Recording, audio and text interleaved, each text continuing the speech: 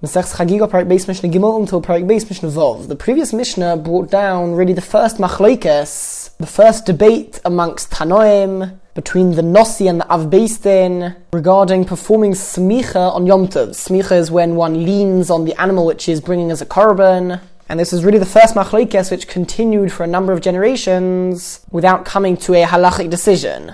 Now, up until Hillel and Shammai, this remained pretty much the only machlokes which the halacha was not yet decided for. But once it reached the days of Hillel and Shammai, then they argued on a few more things, and once it reached their students, Beis Shammai and Beis Hillel, so they argued on many things, as we see throughout Shas, many debates between Beis Shammai and Beis Hillel. This Mishnah is going to show that Beis Shammai and Beis Hillel also argued about the same machlokes as the previous Mishnah regarding smicha on Yom Tov, and as well as that, which korbanos can be offered on Yom Tov. Now, everybody agrees that a korban which is not brought for the sake of the Yom Tov, it's not anything to do with the Yom Tov. For example, if somebody made a vow to bring a korban, so you can bring it at any time, it is forbidden to bring it on Yom Tov itself. We're not talking about Chol HaMoed, we're talking about Yom Tov itself. It's forbidden to bring that korban on Yom Tov, since bringing a korban does involve lots of forms of work which are generally forbidden. And although on Yom Tov one is permitted to do things for the sake of food, so it would be permitted to cook meat, for example,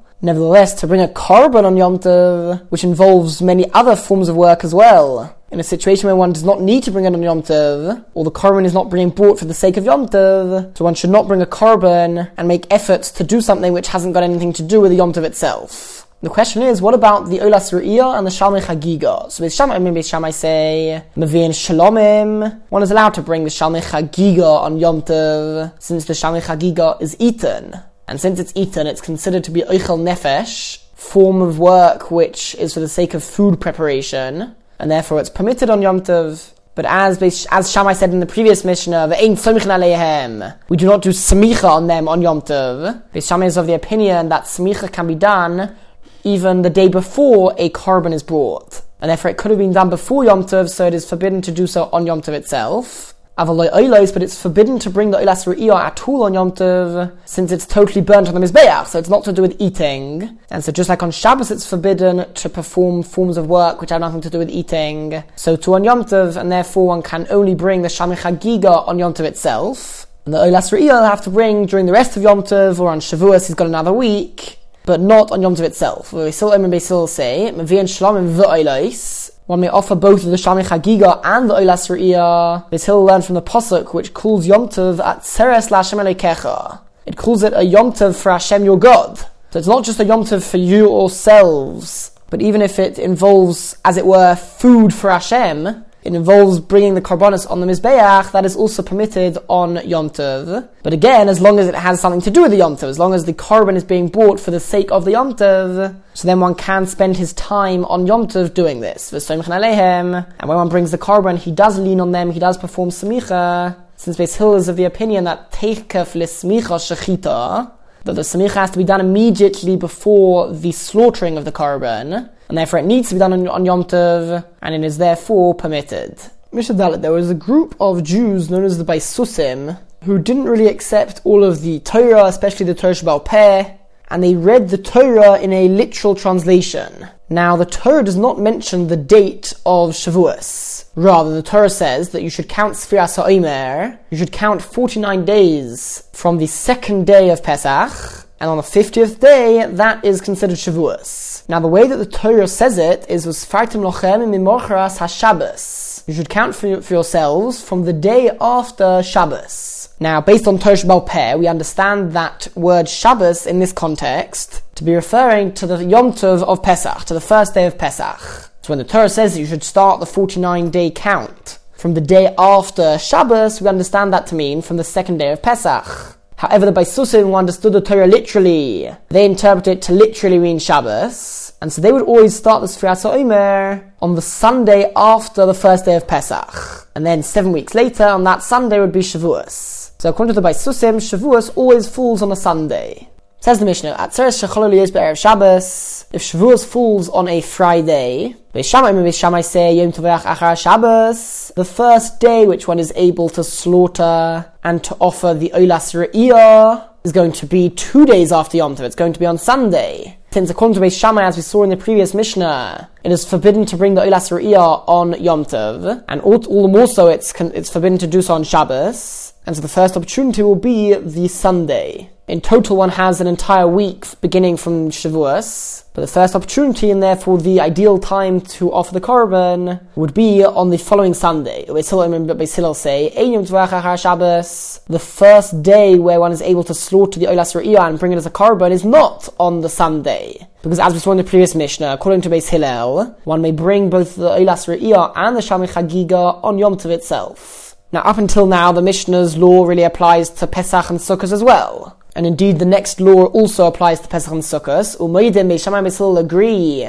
she'im chol aliyos b'Shabbos, that if Shavuos fell on Shabbos itself, she'im tvorach achar Shabbos, that the first day where one is able to slaughter both the Olas Re'iyah and the Shalmei Chagiga is going to be on a Sunday, because on Shabbos it's forbidden to bring any korban except for a public korban which has a fixed time.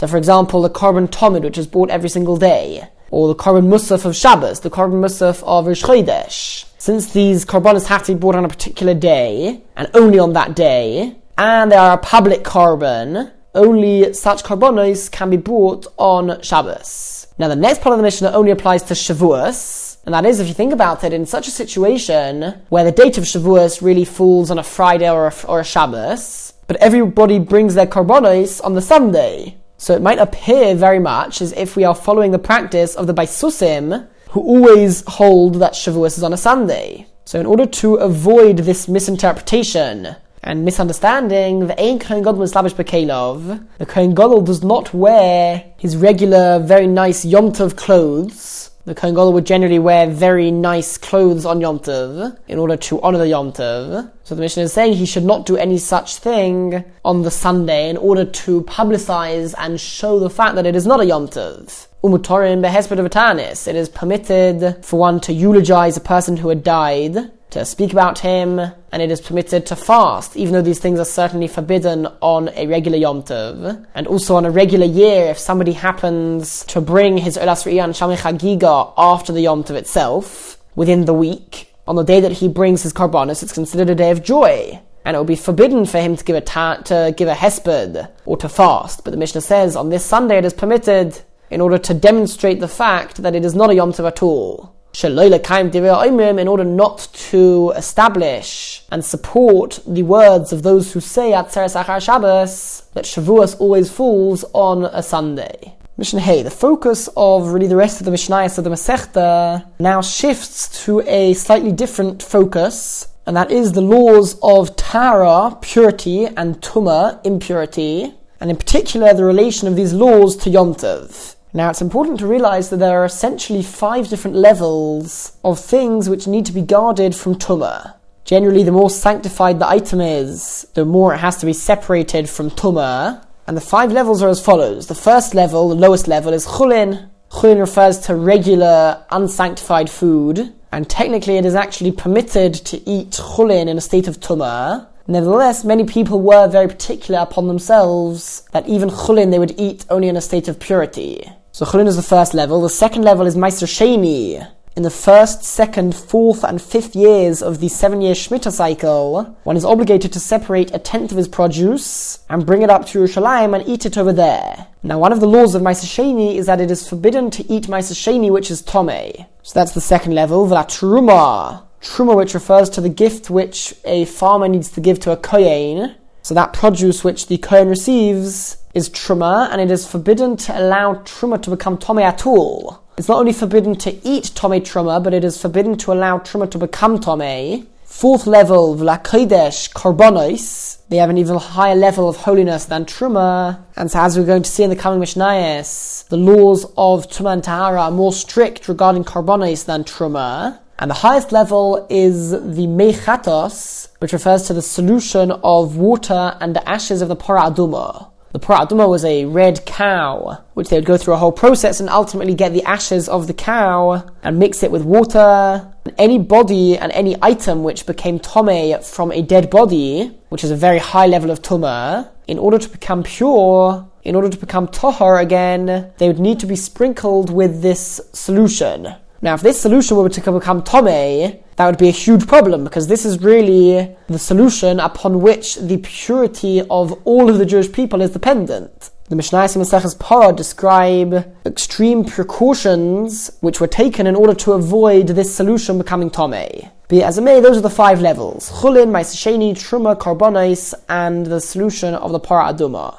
The halacha is that before one eats bread, even if it is Chulin bread, the bread itself is not considered to be holy. It has no extra degree of sanctity. Midrabanan, one is obligated to wash his hands before eating the bread. That's known as Netilas Yadayim. And one of the reasons for this is because one often touches parts of his body which aren't totally clean. And so if he comes to then touch food with those hands without washing them first, it could spoil the food perhaps. And that would be a big problem when it comes to Truma, for example. It's forbidden to allow Truma to go to waste. One has to eat all of it. And so Midrabanan, before eating bread, one must do Netilas Yadayim by taking a utensil, filling it up with water, and washing his hands by pouring the water out of that utensil. So the Mishnah says, Netilas Yadayim, one must wash his hands, lachulin, before eating chulin bread, v'la ma'aser, and before eating ma'aser sheni, v'la truma, and before even touching truma, because part of this decree of requiring people to wash their hands before eating these things is that midrabanan stam yodayim tameim. Hands are considered to be midrabanan tomei, just the hands, unless one has been consciously taking care of not allowing his hands to touch any parts of the body which are unclean or anything else which is tomei perhaps. But if one has not consciously had that in mind, then we consider his hands to be midrabanan tomei. And therefore, even to touch Truma, because of the higher level of holiness of the Truma, would be a problem. Says the Mishnah, V'la Kodesh, when it comes to eating meat of Karbonos, matbilin, one needs to dip his hands into a mikveh. It's not enough just to pour water onto them from a utensil. Rather, one requires a real mikveh, V'la Chatos. And when it comes to the solution containing the Parah Aduma ashes, Im nitmu yodov, if one's hands became tomei, even if it's only a tomei midrabanan, nitmu gufa, we consider it as if his entire body is tomei, and therefore it's not enough just to dip his hands into a mikveh, but he has to dip his entire body into a mikveh. This is an example of an extreme precaution which is taken in order to preserve the purity of the Parah Aduma solution. Mishnah Vov, another precaution midrabanan, which was taken to preserve the purity of these different levels, was that when one does go to the mikveh, for example, to purify himself, he needs to have the intention that he is purifying himself in order to be fit to eat or to touch whatever level he is going to do. So Atobel HaChulin, one who dips himself into a mikveh in order to purify himself to eat chulin, although one does not need to be pure for eating chulin, many people were particular upon themselves to do so even for chulin. Chulin is regular, unsanctified produce. V'huchzak lachulin, and he had the intention of purifying himself for the sake of eating chulin. Also la ma'aser, it is forbidden for him to eat ma'aser sheni, since when he purified himself, he did not have the intention of purifying himself for the sake of being able to eat ma'aser sheni. Similarly, tova la ma'aser, if he went to the mikveh in order to eat ma'aser sheni, v'huchzak la ma'aser, and he had intention to purify himself to be able to eat ma'aser sheni, also la truma, he is still forbidden to eat truma, since he didn't have that in mind when he went to the mikveh. Tova la truma v'huchzak la truma. If he went to the mikveh for the sake of eating truma, and he had the intention of purifying himself for the sake of truma, also la kodesh, he is still forbidden to eat the meat of karbonos. Tova la kodesh v'huchzak la kodesh. If he went to the mikveh for the sake of karbonos, and he had the intention of becoming pure for the sake of eating karbonos, also la chatos, it is forbidden for him to have contact with the Parah Aduma ashes or the solution, because regarding a level which is higher, he is not considered to be pure. And says the Mishnah, the rule, Tova lechomor. If one goes to the mikveh for something which is on a higher level, which has more strict halachas, then certainly mutar lakal, it is permitted for him to eat food which is on a lower level. But the other way around would be forbidden, as we just learnt. And interestingly, Tova v'lehuchzak, if one goes to the mikveh and does not have the intention for which type of food he's intending to purify himself for, it's as if he has not gone to the mikveh at all. And the Gemara explains that this is not referring to one who goes to the mikveh for chulin. If one goes to the mikveh for the sake of eating chulin, even if he doesn't have the intention for that, he is nevertheless considered to be pure. But for anything else, he has to have the intention that he is purifying himself for the sake of being fit for touching or eating that level.